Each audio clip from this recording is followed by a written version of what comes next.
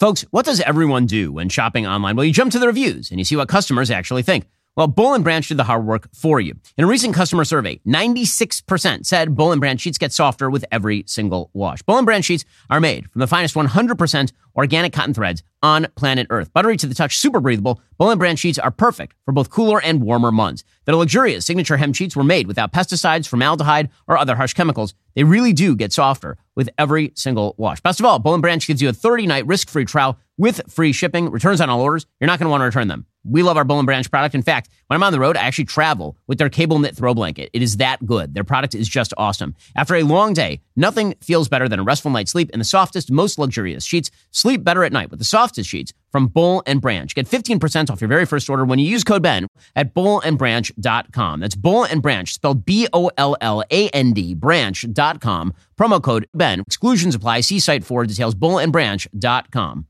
President Obama is coming back to the political scene. The fire and the fury and the furiosa, all of it will be discussed. Plus, we talk about the mailbag. We're going to do the mailbag today. You can be part of it.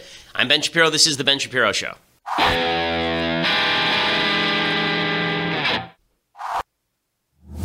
All right, so we're going to give you the latest on North Korea in just a moment. Plus, the Democrats basically taking sides with North Korea over Donald Trump if forced to make a decision. Some Trump staffing issues, some Trump Russia stuff. Plus, we're going to do a fulsome mailbag today. But before we get to any of that, I first want to say thank you to our sponsors over at Birch Gold. So right now, things seem a little uncertain. Do you wake up in the morning wondering whether you will survive a nuclear attack? If so, you may want to consider what would happen to the markets if, in fact, the world situation grows more volatile rather than less. The stock market took a dump yesterday to the tune of about 200 points. This is why you should have at least some of your assets in precious metals. And that's why I trust the folks at Birch Gold with my precious metals investment. Birchgold.com/Ben gets you a comprehensive 16-page kit revealing how gold and silver can protect your savings, how you can legally move your IRA or 401k out of stocks and bonds into a precious metals IRA. Right now, thanks to a little-known IRS tax law, you can do that without real tax consequences, which is pretty awesome. Birch Gold Group has an A+ rating from the Better Business Bureau, countless 5-star reviews. They're the folks I trust. Ask all your questions, and then once you get your answers, take some of your assets and put them in precious metals. Birchgold.com/Ben. That is Birchgold.com/Ben. Let them know that we sent you. Okay, so the hubbub over North Korea continues to unfold and evolve. So President Trump, I do love the fact that for President Trump, not only does he never back down, he always doubles down. Like everything is a double down for President Trump. If you ever played poker with him, you would always want to go all in. And this is sort of the problem. The reason being that half the time he's bluffing and half the time he's not. And you really don't know when he's bluffing and when he's not. But you have a pretty good indication that he's bluffing sometimes because he can never get out of a hand. He never just puts it down and says, okay, walk away from this hand. Everything has to be doubled down on. So you remember a couple of days ago, Trump said about North Korea that if North Korea were to continue to threaten, then he would unleash the fire and the fury and, frankly, the power. You remember all of this. The fire, fury, furiosa, frankly, power, Mad Max, Fury Road, unbelievable, Draconis. And so everyone went nuts. The left just thought this was insane. He's going to burn everyone alive. And I was saying, calm down, everyone. That's not going to happen. There are negotiations happening behind the scenes. Trump tweets stuff because that's what Trump does. And even the North Koreans know better than to fire a nuclear missile just because Trump is mouthing off. They know enough to know that should they actually try something, we would finish them. They would be done. So this morning, Trump tweeted out, military solutions are now fully in place, locked and loaded should North Korea act unwisely. Hopefully Kim Jong-un will find another path. Okay, everybody say, oh, it's an escalation, a dramatic escalation. The rhetoric is escalating. The activity is not. So we are doing the same flyovers of North Korea that we've always been doing. We've been doing the same joint naval exercises with the Japanese and with the South Koreans, with the South Koreans that we've always been doing. Nothing has really changed along those scores. So the idea that Trump is dramatically escalating the situation, it's just not true. But his rhetoric is constantly escalating because Trump gets a high off of his own fumes when it comes to the level of his rhetoric. I mean, this is why he has people apparently bring him folders filled with pictures of him looking powerful. So yesterday he's asked about the fire and the fury and the furiosa and the phenomenal fury. And he was, and he says, not only was I right then, I'm going to double down. It's not even big enough. I think we have to go even bigger with the rhetoric. And frankly, the people that were questioning that statement, was it too tough? Maybe it wasn't tough enough. They've been doing this to our country for a long time, for many years. And it's about time that somebody stuck up for the people of this country and for the people of other countries. So if anything, maybe that statement wasn't tough enough. And we're backed by 100% by our military. We're backed by everybody. And we're backed by many other leaders. And I noticed that many senators and others today came out very much in favor of what I said. But if anything, that statement may not be tough enough. I love that he keeps saying that the statement, it may not be tough enough. He did this during the campaign a lot also. Anytime he was asked about something, he would say, there's some people who are saying I didn't go far enough. Maybe I should have gone farther. I should have talked about the ferocity, frenzy, furor. I should have talked about the fierceness and the flare-up and the force. I should have talked about all of those things just for alliterative purposes. Alliteration is where the first letter is the same of all the words and the sound is the same. Yes, people. Okay, so is all of this helpful? You know, honestly, I don't think it's that bad. I don't think it hurts. I don't think it's the end of the world. I don't think we're going to get in a nuclear war because Trump is doing any of this stuff. And all the media members attempting to push you into feeling this way have an agenda, as we discussed yesterday. Trump said, listen, this is not a dare. You know, I'm not daring North Korea to do anything. I'm just stating if they do something, then we'll finish them. Let's see what he does with Guam. He does something in Guam. It will be an event the likes of which nobody's seen before, what will happen in North Korea. And when you say that, what do you mean? You'll see. You'll see. And he'll see. Is that a he will see. It's not a dare. It's a statement. Has nothing to do with dare. That's a statement. He's not going to go around threatening Guam, and he's not going to threaten the United States, and he's not going to threaten Japan, and he's not going to threaten South Korea. No, that's not a dare, as you say. That is a statement of fact. So what's the actual likelihood of anything happening here? Very low, because here's the reality. The Kim Jong-un regime is mainly interested in self-preservation. It's a stable regime because they don't care if they continue killing their own people and oppressing their own people for decades on end. They've been doing it now for 60-odd years, so nothing really changes there. All they care about is maintaining their own power, and that means the last thing they're going to do is launch a nuclear weapon at Guam or launch a nuclear weapon at the United States. What they could do is act bellicose in an attempt to gain concessions from the world, because this is what they've been doing for the past couple of decades. If Trump shows that they're not going to get any concessions for this, then in fact we're going to ratchet up sanctions every time they do this, then maybe they'll cut out even that. Now, is that the greatest possible outcome? No. I mean, it would be great if the Kim family would just all drop dead immediately. You know, that would be the best possible outcome for the world. It would be the best possible outcome for the North Korean people who don't deserve this monstrosity that's been thrust upon them for the better part of half a century. But that said, are we at the verge of nuclear war? No, we're not. Now, what is the danger of them having a weapon like this? There are really two dangers of the North Koreans having an intercontinental ballistic missile with an atomic tip. Okay, there are two basic threats. One threat is that all the neighboring countries are then going to say, okay, well, if they have a nuclear weapon, we should have a nuclear weapon. Like South Korea will say, listen, we can't be living under the nuclear umbrella of the North Koreans. We should have the capacity to say to them, if you fire anything at us, we will nuke you. Right? If you fire conventional weaponry at us and then threaten us with your nuclear weapon, we will finish you.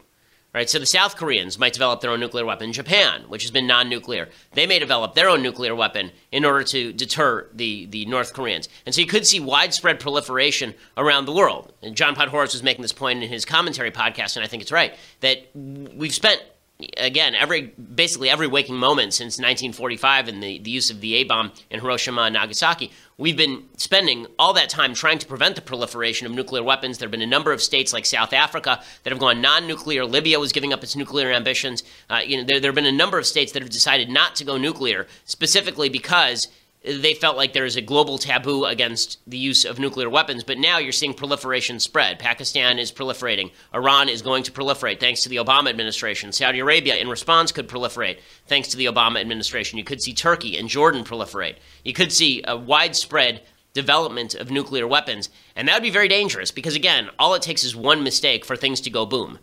It's one thing when you're talking about two regimes, when you're talking about the USSR and the United States, and we were basically the only nuclear powers, then that was hard enough to keep us from going boom, right? We had things like the Cuban Missile Crisis during the Six-Day War in 1967. There were serious nuclear threats that were issued by the Soviets with regard to the Middle East. So, it was very tenuous even between two powers, one of which was good and one of which was evil, but both of which were rational in terms of self-preservation.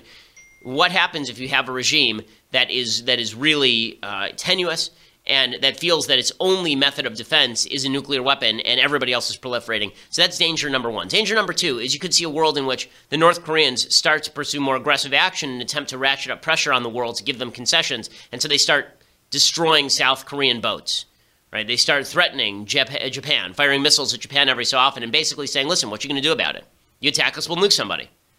Using that as their deterrent, not in order to calm the waters, but in order to rule the waters. That's the danger in North Korea. But is the danger immediate nuclear war? No, I don't think the danger is immediate nuclear war. So everybody ought to stop thinking that they're Linda Hamilton in Terminator 2, where they're grabbing a chain link fence as the blast wave hits them and rips their skin away from their body. I don't think that's what's about to happen here. But by the same token, the military option certainly should not be off the table because things are only going to get worse, not better with North Korea. I think everybody who's assuming that this regime is just going to magically collapse.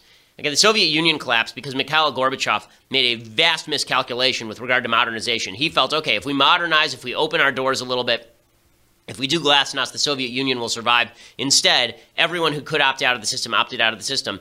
The Kim regime is not going to make the same mistake. They're going to keep this thing locked down as long as humanly possible. Kim Jong-un is a very young man, and that means that he is going to be around for quite a while, unfortunately, barring some sort of miracle that takes him out.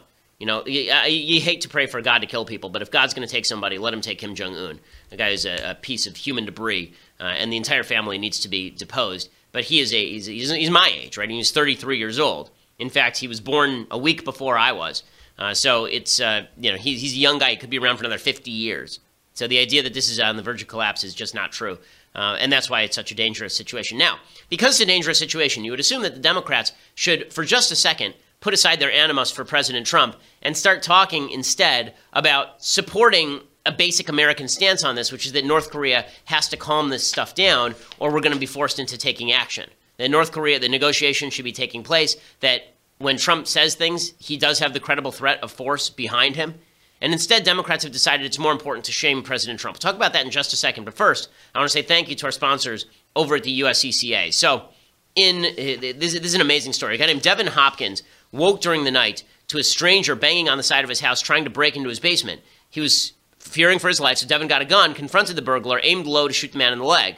Now, fast forward a year, he's now being charged with aggravated assault and careless use of a firearm. Apparently, he was sentenced in July 2016 for defending himself in his own home. The burglar has yet to be charged. The world is not fair. Just because you're defending yourself in your own home, just because you're defending yourself from home intruders, that doesn't mean that the police aren't going to come and arrest you and you might not be prosecuted. And that's why you need to work with the USCCA. The USCCA wants to protect hardworking Americans who are trying to defend themselves and their families. That's why they're there to educate, train, ensure responsibly armed citizens before, during, and after a self-defense incident. No one should go through the aftermath of a self-defense incident alone. And the USCCA is making sure you can defend yourself. They're giving a gun away every day to show appreciation and support for our Second Amendment rights. For information about their life-saving coverage, visit defendmyfamilynow.com today. That's defendmyfamilynow.com. Again, they'll make sure that you're educated for when to pull the trigger, how to pull the trigger. You can go to defendmyfamilynow.com right now and register for the possibility of winning a gun. They're giving away a gun every day. You can do all of that. Plus, if, God forbid, you have to use your gun in a self-defense scenario, then they will help you ensure that you are legally covered and you don't either go bankrupt or spend the rest of your life in court or jail. That's what the USCCA is there for. So go over and check out defendmyfamilynow.com. Okay, so naturally, Trump is saying all this stuff, and the media is trying to make it out that he's a crazy person who's going to get us into a nuclear war. Not happening. And the Democrats are trying to suggest that Trump is actually the bad guy. So a Democratic representative named Juan Castro, he is this Julian Castro or Juan? I know that Juan and Julian are twins. So this one is Joaquin, Joaquin Castro. So Julian and Joaquin are brothers. And Joaquin was arguing that North Korea is just getting more threatening because of Trump. Not because they threaten, and they've been threatening consistently for my entire lifetime, but because of Trump. I mean, this is working in bad faith for Democrats. It really is. Here's Castro. Well, the first thing is that I think some of these threats have been made because the president has also made his own threats. And so that's why I'm saying that we need to allow diplomacy a chance to work instead of going tit for tat with a 32-year-old dictator in North Korea. Okay, diplomacy is working. In fact, there are reports today that diplomacy is moving forward, that the Trump administration has had contacts for months with the North Koreans and that we are moving toward some sort of diffusing of the situation. But the idea that you're going to go on national TV and you're going to undercut the credible use of military force with regard to South Korea, with regard to North Korea, is a very dangerous notion. Maxine Waters is doing the same thing again. Maxine Waters has been proclaiming for months that Trump will be impeached or Trump will plot or something will happen that will get Trump out of there through some Democratic-created miracle. She says that Trump is bluffing. Okay, again, this is bad stuff. You never want to say that the President of the United States is bluffing. When Obama drew his red line in Syria, there were those of us who said, it's stupid to draw the red line if you're bluffing. But it was not a good thing if we were out there saying he's definitely bluffing. You don't want to show enemy regimes that you think the President of the United States is full of it, because it means that their credible use of threat, that their credible threat for use of force is gone. How do you deter if people think that you're completely full of it? Here's Maxine Waters, however, whose top priority is not preventing North Korea from getting aggressive. Her top priority is instead trying to humiliate President Trump. I believe that North Korea is interesting threats to the United States, but I think there's some things that they want from us, and we have to find out whether or not we can work with them on the things that they're asking for. And so this is something that we should be very concerned about, but this is not the time to go bluffing and threatening. This is a time for diplomacy. Okay, so, whenever Democrats say it's time for diplomacy, diplomacy involves the credible threat of use of force. I mean, that's half of diplomacy. Right? The whole idea of diplomacy is supposedly the iron fist inside the velvet glove. And you either get the velvet glove or you get the fist. If there is no credible threat, then why engage in diplomacy in the first place? I mean, if the North Koreans know we're not going to do anything, then why wouldn't they just continue to develop their nuclear weapons and threaten whomever they want and fire nuclear weapons at whomever they choose? There has to be a credible threat of force. Democrats treat diplomacy, it's a pet peeve of mine, they treat diplomacy as though diplomacy is an actual policy instead of diplomacy being a strategy toward the achievement of policy. There is a difference. Okay, a policy is something that you are attempting to forward. Obviously, you would prefer diplomacy to force if they achieve the same end. But if they don't achieve the same end, then you have to determine, is diplomacy better or is force better? Diplomacy is a strategy. It's like, I'm in a fight with my wife, right? And I have a couple of strategies as to how I can diffuse the situation. Okay, the goal is not the strategy. The goal is to diffuse the situation. Maybe to diffuse the situation, I need to give her space. Maybe to diffuse the situation, I need to hug her and talk. But those are strategies toward diffusing the situation. The goal of the situation isn't for me to have alone time. The goal of the situation isn't for me to grab a hug. Maxine Waters and Democrats, they treat diplomacy as though the goal of the situation is to talk with North Korea. Who wants to spend their time talking with North Korea? The purpose of talking with North Korea is to achieve some sort of settlement where we're not on the verge of nuclear war every 5 seconds with a nutcase who lives there.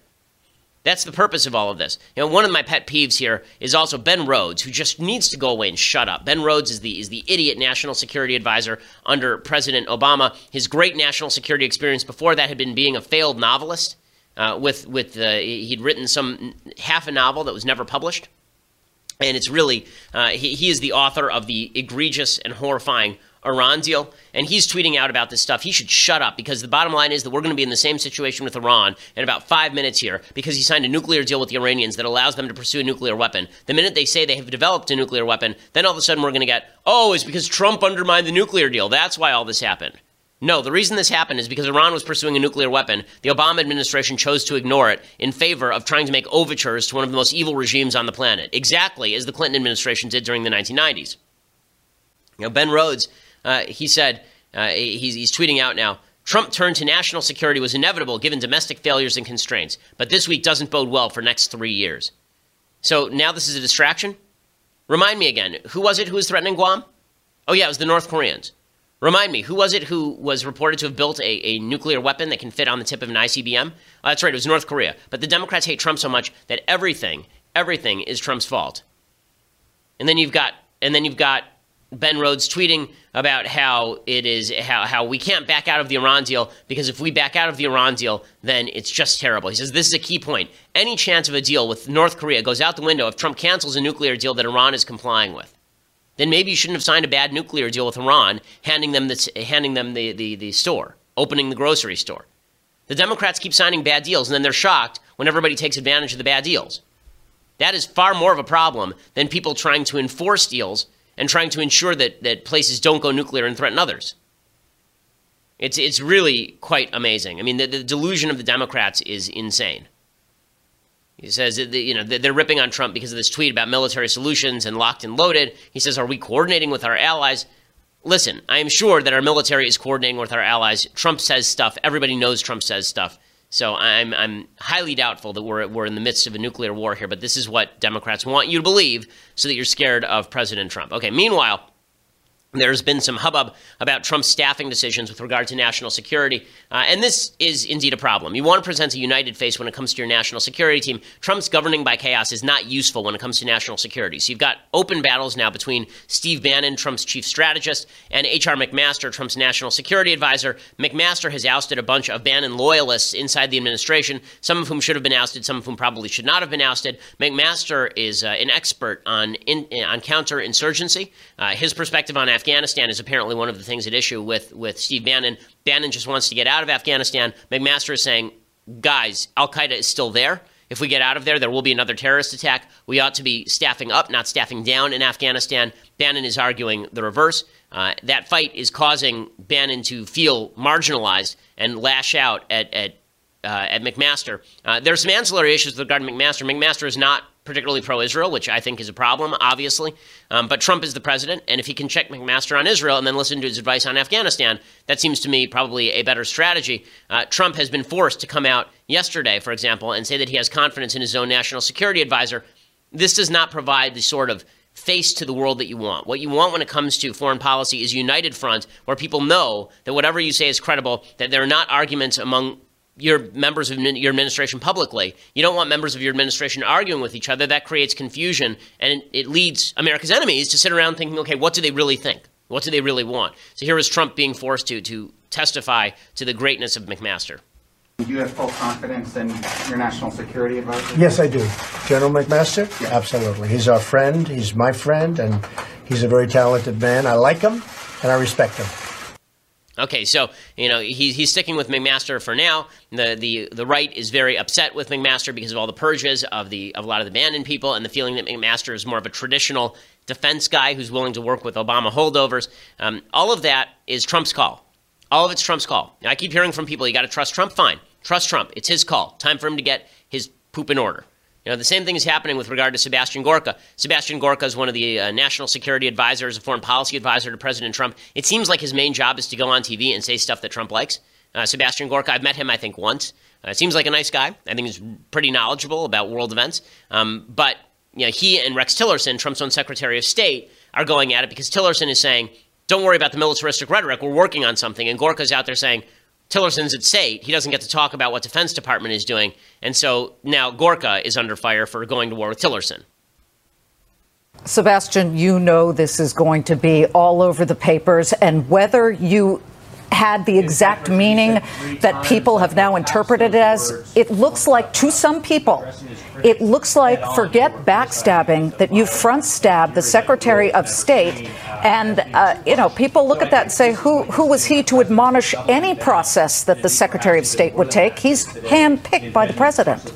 I was admonishing the journalists of the fake news industrial complex who are forcing our chief diplomat into a position where they are demanding he makes the military case for action when that is not the mandate of the Secretary of State. That's why we have a Department of Defense. If a journalist doesn't know the difference between so Gorka tries to turn on the media, but again, Trump needs to get his team under control. You would hope that John Kelly would help him with this, but obviously Kelly is not able to get everything under control as of yet, and that is not a good thing. Okay, so before we get to things I like and things I hate, and then I want to spend some ample time on the mailbag, first I want to say thank you to our sponsors over at Policy Genius. So right now, if you don't have a life insurance policy, you're making a very large mistake. You should have a life insurance policy no matter how young you are, no matter how old. The bottom line is you don't want to die and leave your family in the lurch. PolicyGenius.com is the place you can go to learn about life insurance, compare quotes from America's top providers, and save up to 40% on your policy. They've placed over $5 billion in life insurance. In fact, most Americans think life insurance costs 2 to 3 times more than it actually does. You can save a lot of money by going to PolicyGenius.com, and they have a licensed team of experts willing to talk you through it no call waiting. You don't have to worry about going through some sort of computerized system. You get actual customer service. If you've been putting all of this off, you need to go to PolicyGenius.com today. Make sure that you're getting the best life insurance deal that you possibly can. PolicyGenius.com today. Again, you can save up to 40% just by comparing policies. Shopping around is the way to get life insurance anyway, and Policy Genius does all the legwork for you. The quotes are free, no sales pressure, no hassle. PolicyGenius.com. Go check it out. Make sure that your family is covered in case something bad should happen to you. It gives you a certain level of peace of mind that is certainly very worthwhile. Okay, so before we get to things I like and things I hate and then the mailbag, first we have to say goodbye to you over on Facebook and on the visuals of YouTube. So if you do not know and you just listen to us online, we are in a visual show, not just an audio show. If you want to watch us, if you want to watch this show unfold in real time, watch the magic happen, enjoy it. If you want to be part of the mailbag, we have a mailbag, and you can be part of the live mailbag right now today. If you go over and subscribe at dailywire.com for just $9.99 a month, you get the subscription to not only this show, but Andrew Klavan's show. See that live. The Michael Knowles show, which is surging up the iTunes charts for some godforsaken reason. You can check that out as well. It's actually quite good. You can give that a listen and a watch, and you can be part of Michael's mailbag. He also bears, when he wears glasses, striking resemblance to Rachel Maddow. Really, really incredible. But you can check that out as well for $9.99 a month. And you can also get the annual subscription for $99 a year. For that, you not only get all of the above-mentioned things, but you also get this. The most magnificent of tumblers. This Leftist Tears, hot or cold. I drink out of it every day. My lips, I only allow my lips to touch the finest things. And this right here, like my wife, and this right here is one of the finest things in life. This Leftist Tears, hot or cold tumbler. It is just incredible. It is magnificent. You will enjoy, every time you hold it, you'll feel the power surge through you. It's like the power of the ring, except not evil. You can check it out, Leftist Tears Hot or Cold Tumbler, for a $99 annual fee and become part of our team and join the mailbag so you can ask me questions right now and make your life complete. So make sure you subscribe. Also, we are, for the entire week we have been, #1 news and politics podcast in the country. We are #2 to Oprah. Folks, a little disappointed. Not in you, but I think iTunes is screwing with us, to be honest with you. I mean, you look at Oprah's ratings, and she's at like 2.5 stars, and we're at 5 stars with 8,000 reviews at this point. But we are #2 to Oprah. Oprah must be defeated. Must be defeated. I understand that she may release bees on her audience. I've seen that from the interwebs. But you should help us anyway. Go over and subscribe. Leave us a review. We always appreciate it. We are the largest conservative and news and politics podcast in America.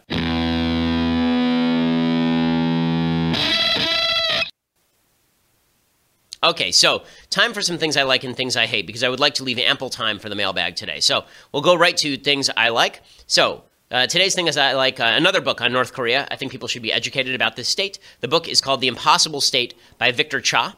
And it is a history of North Korea. It looks back at what it was. It looks forward to what's going to happen there. It talks about its level of stability, what comes after if the Kim family should basically lose power, whether there is, in fact, some sort of internal turmoil. It's very difficult to tell. North Korea is sort of a black box. And so the reporting on North Korea tends to be a little bit of haphazard because they don't allow foreign journalists in. But this book is quite a good look at North Korea, how it operates, and why it has the problems that it has. The Impossible State, North Korea, Past and Future by Victor Cha. You can go check that out. Okay, other things that I like. So Barack Obama is coming back, so this is exciting. He's going to campaign for the Democrats. I could not be more excited about this. Democrats are so screwed that they are trying to bring back the ghost of Christmas past. They're bringing back the president who lost them 1,000 seats in state houses across the country, 12 governorships, 10 Senate seats, 63 House seats. That's the guy that they are trying to restore to the leadership of the Democratic Party, the guy who created a coalition so fragile that even Hillary Clinton couldn't mobilize it in her own favor to defeat a reality TV game show host. And Obama is back. Apparently, he's going to help them fundraise. Ha, ha, ha. The Democrats have raised apparently half the funding that Republicans have since the election cycle, which is amazing. And he is apparently also going to help the politicians out by speaking. That is not going to work for them. So congratulations to Democrats. You have hit on, yet again, one of the world's worst strategies. So that is just excellent. Other news that I like. It's not really news that I like, but I do like when reality takes hand. So here is the piece of news by Amanda Prestigiacomo. She is one of our favorite writers over at Daily Wire. A woman who enlisted to become the first ever female Navy SEAL quit after 1 week of training. 1 week of training. According to the report from the Washington Examiner, the unidentified female candidate dropped out in early August during a 3-week course in San Diego that began July 24th. It was the first assessment of potential SEAL officers before they can be sent on to more grueling courses, according to the website, which cited multiple Naval Special Warfare Command sources. So before January 2016, women were not allowed in military combat roles. There were no female applicants in the 18 months since that historic change until July, which is when this woman enlisted. She lasted for 1 week. Okay, so the fact that she signed up, listen, anybody who signs up is doing more than I have, so I can't criticize them on that basis. But the stupidity of a left that suggests that women are exactly the same as men in every way is demonstrated every single day by reality. By the way, this is one of the reasons I think this movie Atomic Blonde is failing. We were discussing this before the show, Mathis and Austin. Austin saw the movie. He thinks it's really good. I haven't seen it yet, so I really have no opinion on the quality of the film. Apparently, it has a 20-minute fight sequence that's really amazing. I have a general problem with female fight sequences where you get one woman beating up guys who are 200 pounds, like she's 105 pounds soaking wet, and she's beating the crap out of guys who are 200 pounds. And it's like, no. In boxing, we have weight classes, right? If there's a 10-pound difference between two boxers, they're in different weight classes. You think that doesn't apply to a 75, 80-pound difference between men and women? Like, come on, gang, come on. So I think that's one of the reasons why the female action star genre hasn't been doing particularly well. There have been a bunch of movies that have come out recently with the female action star, and they just don't work that well typically because the suspension of disbelief to watch some beautiful woman the size of my wife throw around some 6'3" dude who weighs 240 pounds, it requires a certain suspension of disbelief. I think also the marketing for that film, it seemed to make a lot of the lesbian relationship in the film, and I think that that's a mistake for the marketers, not just because some people are put off by that, but also because this is the question I asked Austin. I asked, in the film, is there a reason that Charlize Theron's character had to be a woman instead of a man? Is there anything about her character in the film that makes her necessarily female in any real way other than the fact that she's a female? And Austin said no, right? She's seducing a woman in the same way that James Bond would seduce a woman. So what is the relevance of her being a woman? If she's a female action star, but she's basically just a dude who's a lady, then what have you gained from this?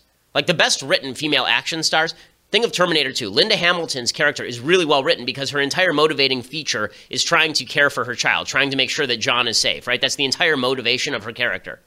If you think of other great action movies where a woman is put in a position of peril, often she's given a motivation that is more typically feminine than, basically she could be James Bond.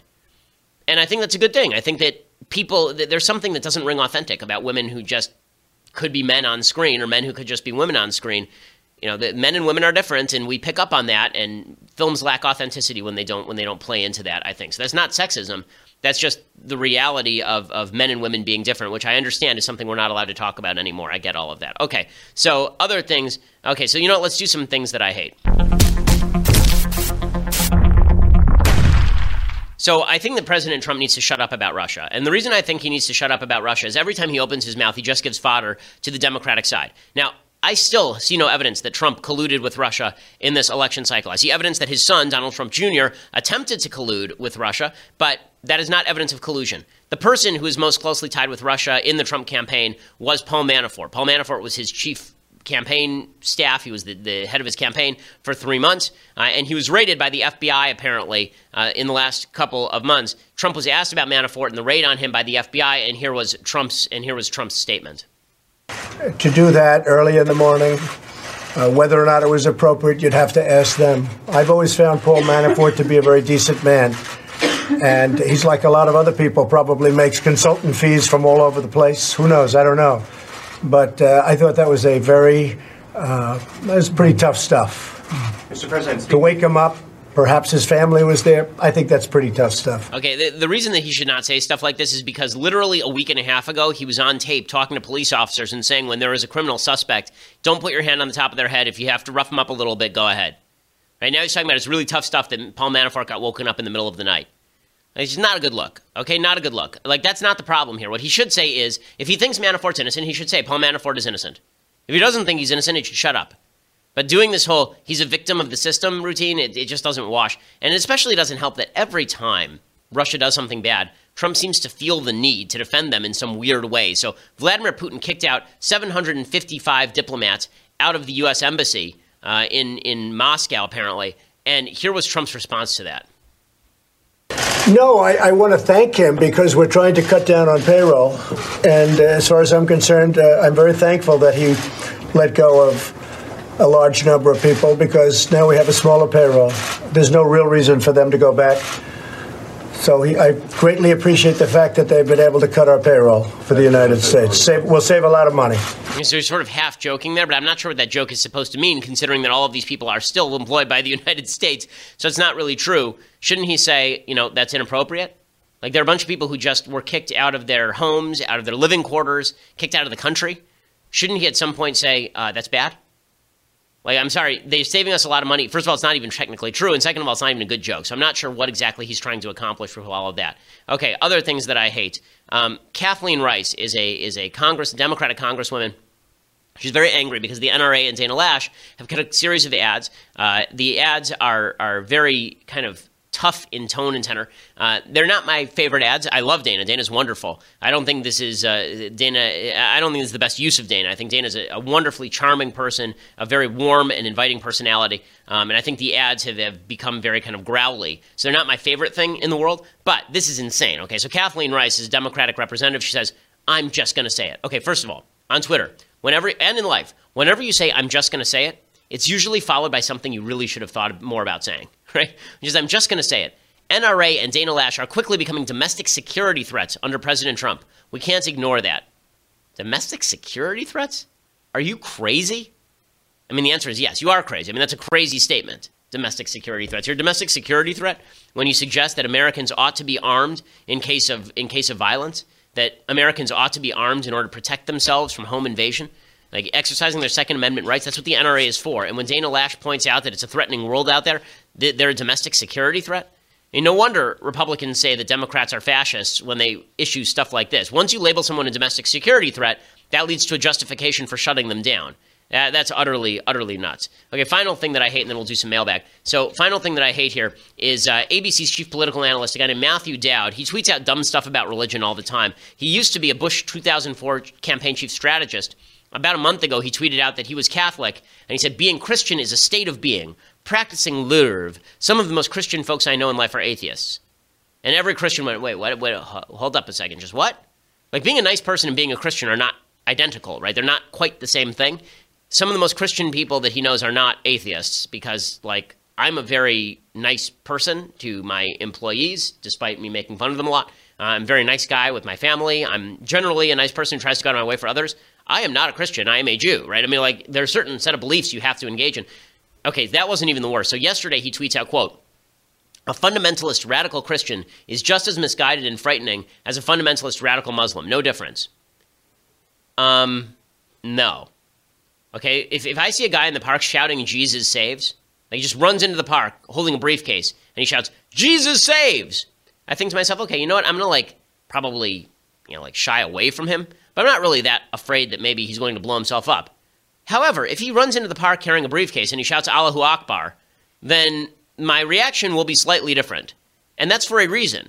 That's because the vast majority of bombings worldwide, vast majority of terrorist bombings worldwide are being carried out by radical Muslim fundamentalists. Okay, tens of thousands of people dead every year thanks to radical Muslim fundamentalism. 24% of Americans believe that the Bible is the literal, inerrant word of God.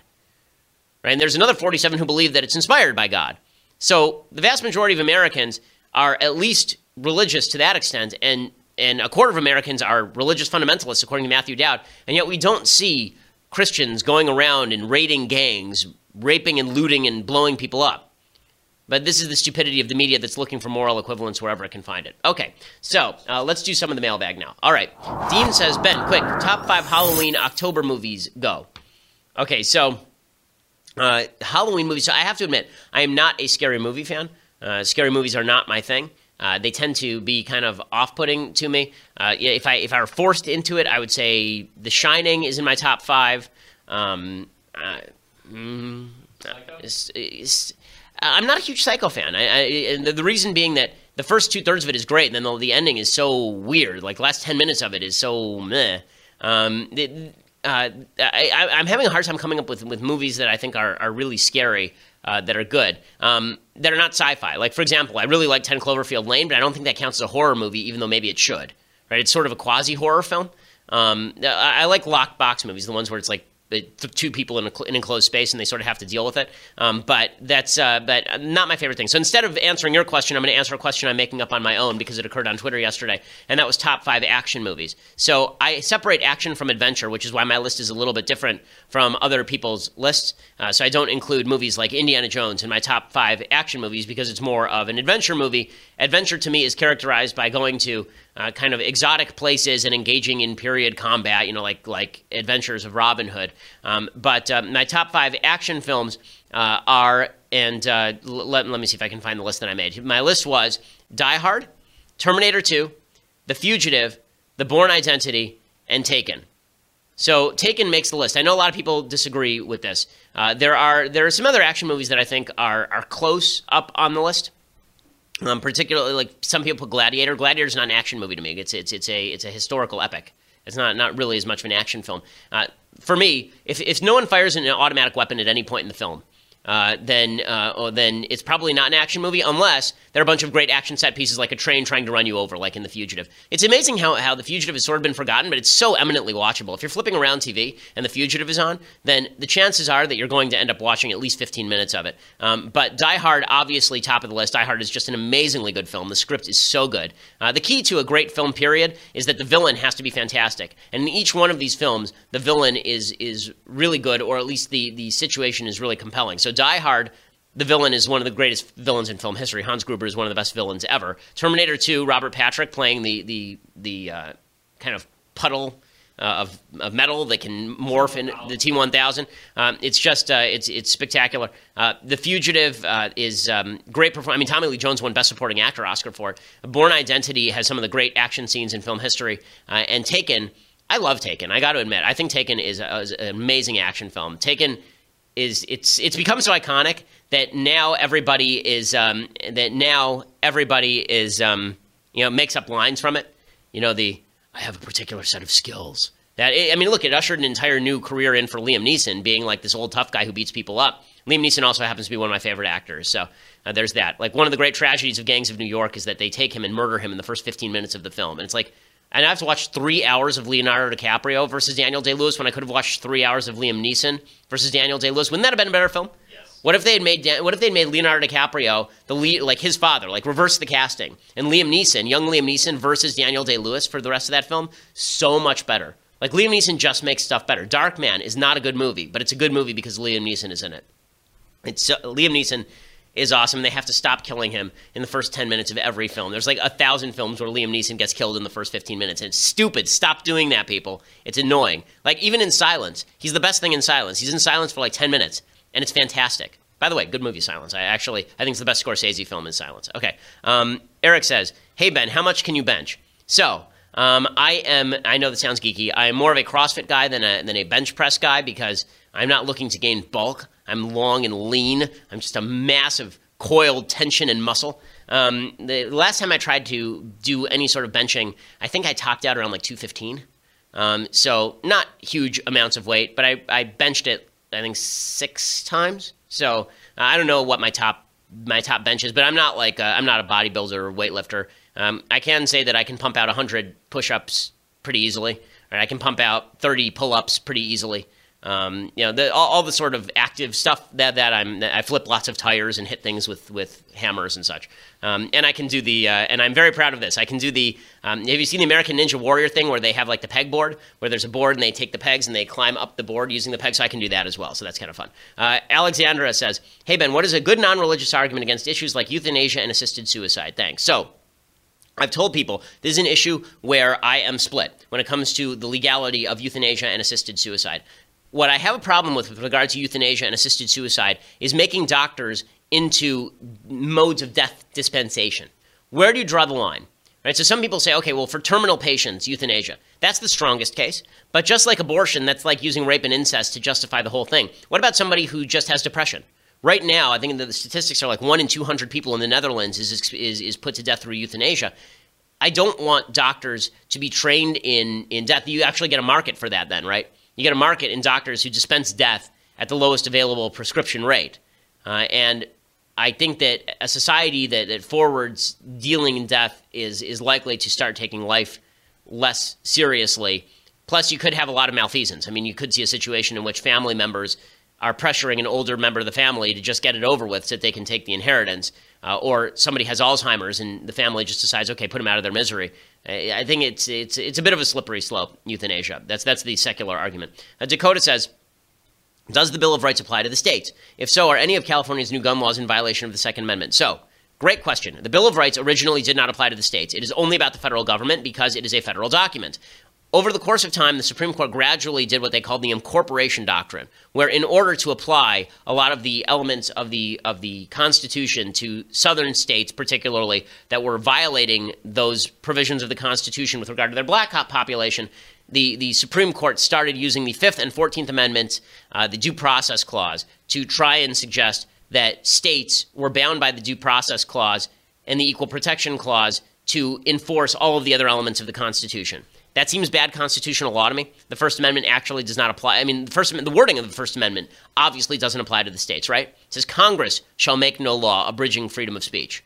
Right? Congress is a federal institution. I don't know how you apply that to the states, but now that it's been legally applied to the states, it applies. So if you were to apply the Second Amendment to the people of California, then yes, California's gun laws almost universally violate the Second Amendment to the Constitution. Tyler says, hey, Ben, do you think legalizing medical marijuana on the federal level would help combat the opioid epidemic? Also, do you think Big Pharma would lobby against this? So, Tyler, I haven't seen evidence that that marijuana presence in particular states has lowered effects of the opioid epidemic. So if you could show me evidence of that, then I'd be all in favor of that. I'm in favor of legalizing marijuana on the federal level anyway, because I don't think that the federal government has done a good job of policing it. With that said, I think that it is worth noting that the high, apparently, that you get from marijuana is not even close to the high that you get from opioids, and opioids are significantly more addictive. The evidence on marijuana addictiveness is mixed at best. The evidence on opioid addictiveness is extraordinarily strong. Maybe next week we'll talk a little bit more about President Trump's decision to declare the opioid epidemic a national emergency. I'm not sure what the federal government can do here. The bottom line with the opioid epidemic is it sprang from two particular sources. One, influx of heroin from down south across the Mexican border. Two, the overprescription of drugs like Vicodin and OxyContin that started in the 1990s and 2000s, and so people would have an injury and then they would go get OxyContin. They'd be basically using what is a soft form of heroin, and then they would go out and seek a further high. Actually, one of the things the federal government did was exacerbate this because people who are on Medicaid could go get a bottle of pills that was worth like $1,000 of oxycodone, buy it for $3, and then sell it on the open market in order to make some money, while at the same time addicting themselves. There's a lot to talk about with regard to the opioid epidemic, but it is a several-pronged problem. One is enforcement of the border. Two is we need to ensure that doctors stop overprescribing this medication. And three is there's an actual spiritual problem among young Americans right now who are searching for meaning and filling it with drugs, and that's a serious issue. Callie says, if you were to ask a question for the mailbag, what would it be? Well, it would be, Ben, why don't they double your salary? That would probably be, and my answer would be, I don't know. I'm the boss. I should do that, shouldn't I? Tyler says, hey, Ben, I don't like sports. I don't drink. I'm 22. How on earth am I supposed to have a social life? I find it hard to have friends when most of my peers have totally different priorities. I'm generally a social guy and by no means an introvert, but I have almost no interest in what most people my age care about. I imagine this is a rather common problem with young conservatives. How would you advise people like me deal with this dilemma? So, I think that, listen, when I was in college, I was not world's most social animal. When I was in law school, I also don't drink, not out of principle, because I'll have a drink every so often, but because I have some bad acid reflux, so it does a job on me. I do like sports. I can talk about that, but I think that America's a huge place with lots of people with varying interests. Obviously, we have a huge audience here at the Ben Shapiro Show, and that means there are lots of people who think like you if you listen to the show and want to talk about issues like this because they spend time every day listening to this content. If you're interested in politics is a conversation starter. And you should be able to find people who are willing to talk about deep issues. By the way, when you're dating, that is the stuff that you should talk about, are the deep issues. My wife, I've said this before, our first date was legitimately 3-hour conversation about free will and determinism. Not joking. We've been married now for almost 10 years. We have 2 beautiful children, and we are an extraordinarily happy couple. Jackson says, hey, Ben, Does the Jewish faith teach that some sins are worse than others? Also, does it teach that there are unforgivable sins? So, Judaism says that some sins are more serious than others. Obviously, there's a different level of punishment for different levels of sins. Murder is a more serious crime than eating not kosher, for example. And I think any religion that suggests that all sins are equally as egregious is not a religion worth listening to, because obviously that's not true. Judaism does say that you can't impute to God your own justification for particular sins. So it's up to God to decide which ones are more severe. But yes, there are levels of severity when it comes to sin, as evidenced by the different punishments. Some you can bring a sacrifice for, some you die for, right? As far as unforgivable sins, so I believe that they say the unforgivable sins in Judaism, and forgive me if I get this wrong, I'm sure other Orthodox Jews will write me if I do, but the unforgivable sins, in the sense that you must pay for them, are adultery, idolatry, and murder, I believe, are the three biggies. So if you do those three, any of those three, then those are essentially unforgivable. Jackson says, what's your beef with Michael Knowles? I don't have a beef with Michael Knowles. My beef with Michael Knowles is, where is the beef? I mean, that's my beef with Michael Knowles. He wrote an empty book and sold 120,000 copies of it. That's my beef with Michael Knowles. I mean, come on. Come on! Okay, Chris says, I did not wait for marriage. I'm not proud of this. I'm at the point in my life where I want to get married. What is the best way to address my past with my girlfriend, possible fiance? Well, first of all, I mean, I think that you should just say that. I think that you should say exactly what you say here. You didn't wait for marriage. You wish that you had. You want to bring up your children so that they do that. And I think repentance is a wonderful thing. I think that you realizing that you made a mistake and that you wish you hadn't, that's okay. You know, we all make mistakes in life. You know, being honest about your past and suggesting that you've gotten beyond it is the best way for your potential spouse to know that you're capable of that sort of thing, which is really important. Janet says, Ben, what is your honest take on stay-at-home moms? Do you believe college-educated women who choose this lifestyle have wasted their education? Thank you. No, I don't think that they've wasted their education at all. I think that whatever choice you make to be at home with your kids is a good choice. And the balance that you choose to make between career and being at home is your choice. I think that, you know, women who choose not to be at home with their kids at all have a serious problem. It's why one of the reasons my wife is working the way she's working is because she is hoping that when she's done, she's able to create a much better work-life balance than if she didn't go through a couple of years of poop to get to the roses. And as my grandmother used to say, sometimes you have to walk through the poop to get to the roses, the manure to get to the roses. And I think that that's what a lot of the educational process is all about. But no, I think that stay-at-home moms are doing something that is vital. I mean, you can see that there's been a tremendous impact on children who don't have parents around as much, thanks to things like divorce. This is not a rip on working women, but everybody has to balance out how much time is necessary with your kids and how much time is necessary in the workplace. And this idea that you can have it all, no, you can't have it all. You can have a lot of most things, and this is not a case against women in the workplace either. Okay, couple more questions and then we'll go. Callie says, with Google and the memo being a hot topic in the news this week, I was wondering, what is your belief the role should or should not play if a business is discriminating in hiring and or paying employees? My belief is that the government should play no role in this, because if a business discriminates in hiring, then they are losing money, because the idea of discrimination inherently is that you're going to avoid hiring the best person for a particular job, and you're going to hire instead somebody else, which means somebody else is going to hire the best person to make more money than you. And if you don't pay employees that well, then you're going to be able to, then that person can go across the street. Free markets tend to get rid of discrimination, not for everybody, but over the course of time. I'm going to try and read this backwards. No. Oh, no, that's it? Okay. So Mathis is going to fix this because otherwise I'm literally reading a email live backwards and upside down. Okay, it's loading. There we go. Bunbury. You're fond of saying students shouldn't sacrifice their grades to make their argument for conservatism. After the Google memo, it's clear you're not even safe after school. What can we do? Well, again, I think that there's something to be said for the Google memo guy who we had on yesterday, just in the sense that he has now raised the consciousness of the country with regard to the sort of discrimination that's happening at Google. So that's a calculated decision.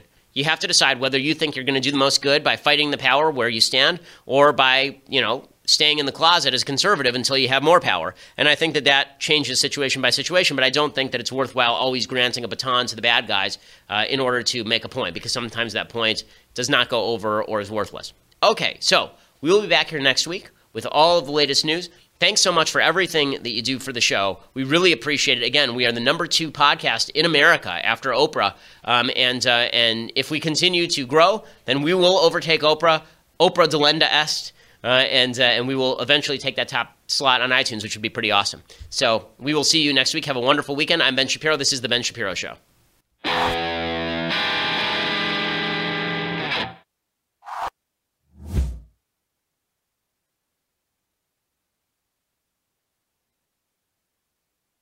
We'll get to more on this in just 1 second. First, Pure Talk believes in American values, and that free should mean, like free. So when you switch to Pure Talk today, you'll get a free Samsung 5G smartphone. There's no foreign line requirement, no activation fee, just a free Samsung that's built to last with a rugged screen, quick charging battery, and top-tier data security. Qualifying plans start at just $35 a month for unlimited talk, text, 15 gigs of data, and a mobile hotspot. Pure Talk gives you phenomenal coverage on America's most dependable 5G network. It's the same coverage you know and love, but for half the price of the other guys. The average family saves almost $1,000 a year. So I challenge you to choose a company that actually doesn't hate your guts and shares your values. Let Pure Talk's expert U.S. customer service team help you make the switch today. Go to puretalk.com/Shapiro to claim your eligibility for your free brand new Samsung 5G smartphone and start saving on wireless today. Again, go to puretalk.com/Shapiro to switch to my cell phone company. I've been using them for years. They're fantastic. You'll love them as well. Go to puretalk.com/Shapiro and claim your eligibility on that free brand new Samsung 5G smartphone. Start saving.